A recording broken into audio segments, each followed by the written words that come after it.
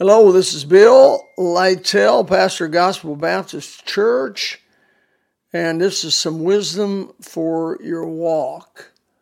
People have come up to me recently, maybe in the last few months, and asked me, Preacher, is there such a thing as a religious exemption from the vaccine?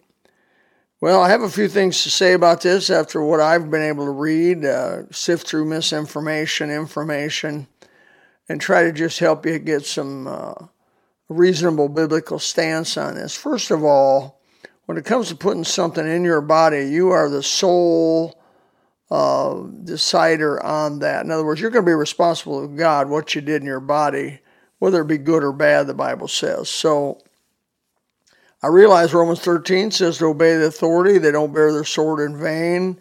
And I believe in that. I believe we're to be good citizens, obedient to the laws of the land. The only exception for that is if those laws push us in a position where we must disobey God or sin against God. If we believe that we're sinning against God by obeying those laws, then of course we obey God and we take our whipping like Peter did and Silas did and the people in the earlier church did when they said, don't speak anymore in the name of Jesus. Well, of course, they had to speak in the name of Jesus, and they said to obey God or man, you decide, Acts 5, I believe. And so they ended up, getting whipped pretty badly. God let it happen. So with the decision to disobey the authority over you, you also got to understand that God's not probably going to miraculously deliver you from their anger and their wrath, and you're just going to have to take your whipping. But better take a whipping for God than disobey God and take a whipping from God.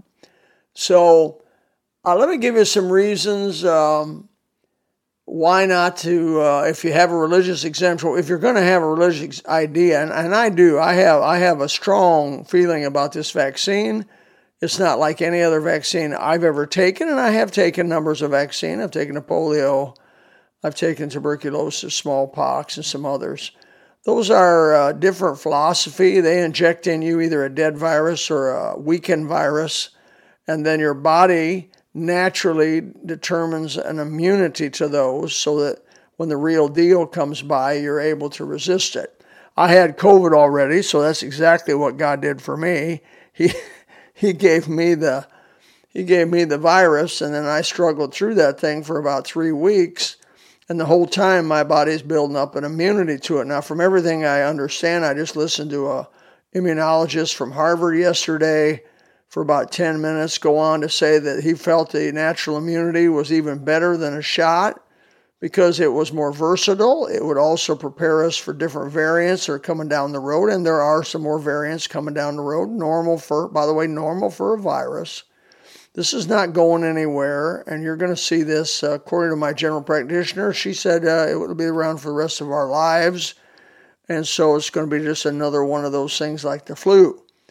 And so we're going to have to get used to it. But employers and other people are getting real mean about it and saying you're going to lose your job if you don't take this vaccine. So what do you do about that?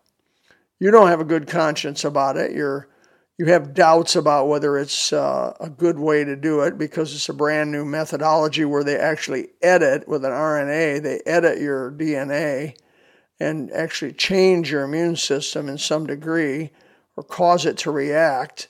And so they don't know the long-term effects of this. This was not animal tested for like 8, 9, 10 years, like everything else has been. And we're basically the guinea pigs for this. And if there's a real bad turn of events down the road for people who got vaccinated, oh, well, it'll be too late. And, they'll surely apologize and all of that, but won't do you much good. So here's where we go. The Bible says in 1 Corinthians chapter 3, verse 16, 17, know ye not that ye are the temple of God, and that the Spirit of God dwelleth in you. If any man defile, that means to damage the temple of God, your body, him shall God destroy, for the temple of God is holy, which temple ye are. Real clear. 1 Corinthians chapter 6, verse 15. Know ye not that your bodies are members of Christ? Shall I then take the members of Christ and make them members of an harlot? God forbid. That was having sexual intercourse with a person outside of marriage. That's forbidden, of course. So even sexual relations outside of marriage damages our body, and it is forbidden by God. And that's why we keep one mate for life by the grace of God if all possible. The COVID vaccine, I believe, is possibly damaging to my body. It has not been tested long enough on enough people over a long enough period of time to find out if there's long-term side effects. We know that out of the many people, and there have been many people take the virus, there's been about 11,000 plus people die of some sort of reaction to it. And that's big, even though it's a very small percentage, that's still big with a lot of folks. And, so that's something you want to consider. But I had people come to me and say, "Preacher, what about the Bible?" Well, here's what I use in the Bible. Romans chapter 14, verse 23. "He that doubteth is damned if he eat, because he eateth not of faith. For whatsoever is not of faith is sin." That's your key right there. There was meat offered to idols back in Romans 14, back in the day that he wrote this, and there was meat not offered to idols. And the Christians that got born again, some of them believed that eating meat offered to idols was horrible. Some of them didn't think a thing about it. They said it's better meat, cheaper meat. We buy it at the heathen temple. But that meat was given to the gods of those false gods of the temple and then sold by that temple. And so on the marketplace, so it was meat sacrificed to idols and meat not sacrificed to idols. That was the issue. Vaccine or no vaccine. And so they had a war then back about that. And Paul settles it with the blessed Holy Spirit and the Word of God. And he said, the people that eat in faith, it's not sin to them. The people that do not eat in faith, it is sin to them. That's the plain truth of it.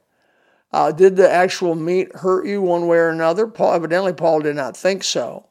But it was sin to you if you ate that meat sacrificed to idols and thinking it was wrong to do it. It was somehow hurting you to do it. It was sin to you.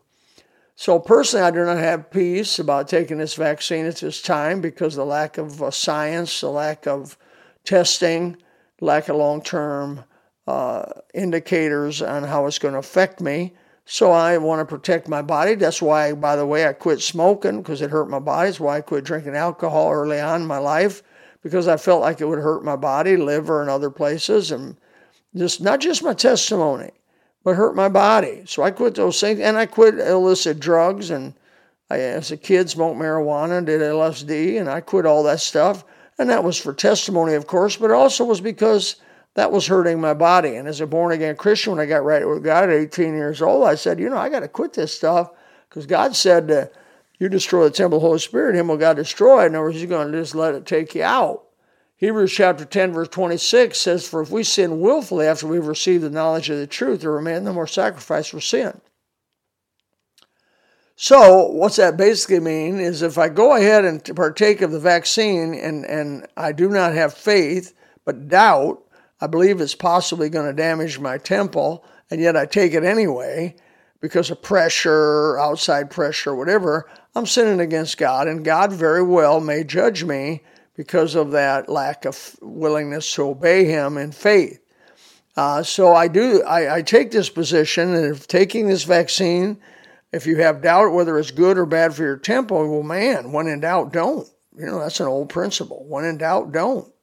If you doubt whether this thing's going to hurt you, then don't take it. If you got good faith that it's not going to hurt you and you think science is good on it and testing's adequate, you can go ahead and take the vaccine without sin. So I know this may sound crazy to you, but if you do it in faith, either way, you're not sinning if you do it in faith.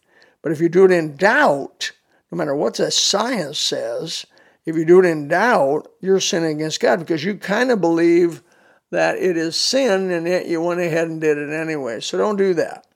Don't do that. If you have faith to believe it's okay, you want to take it, go for it. If you doubt it's possibly could hurt you by taking it, I recommend biblically do not partake of the vaccine. This also is good, solid, provable, viable information biblically on religious exemption. I believe anybody out there in any job can get a religious exemption from this COVID vaccine on these reasons, that taking it would cause me to sin. Romans chapter 14, verse 23, Hebrews chapter 10, verse 26, 27, and etc. And go down there. And also then first verses I mentioned, 1 Corinthians chapter 3, verse 16, 17, 1 Corinthians chapter 6, verse 15. And that will pretty much be the case that you'd put on your form, have your preacher sign it, and you'll get a religious exemption, do not have to take it. Now, I'm not saying they're not going to make your life miserable. I'm not telling you they're going to make you wear a mask and get tested twice a week and all this other stuff I'm hearing. But at least you're not violating your conscience, and you're pure before God. And it may turn out that maybe this is the best way to go. I don't know. We'll see as time goes on.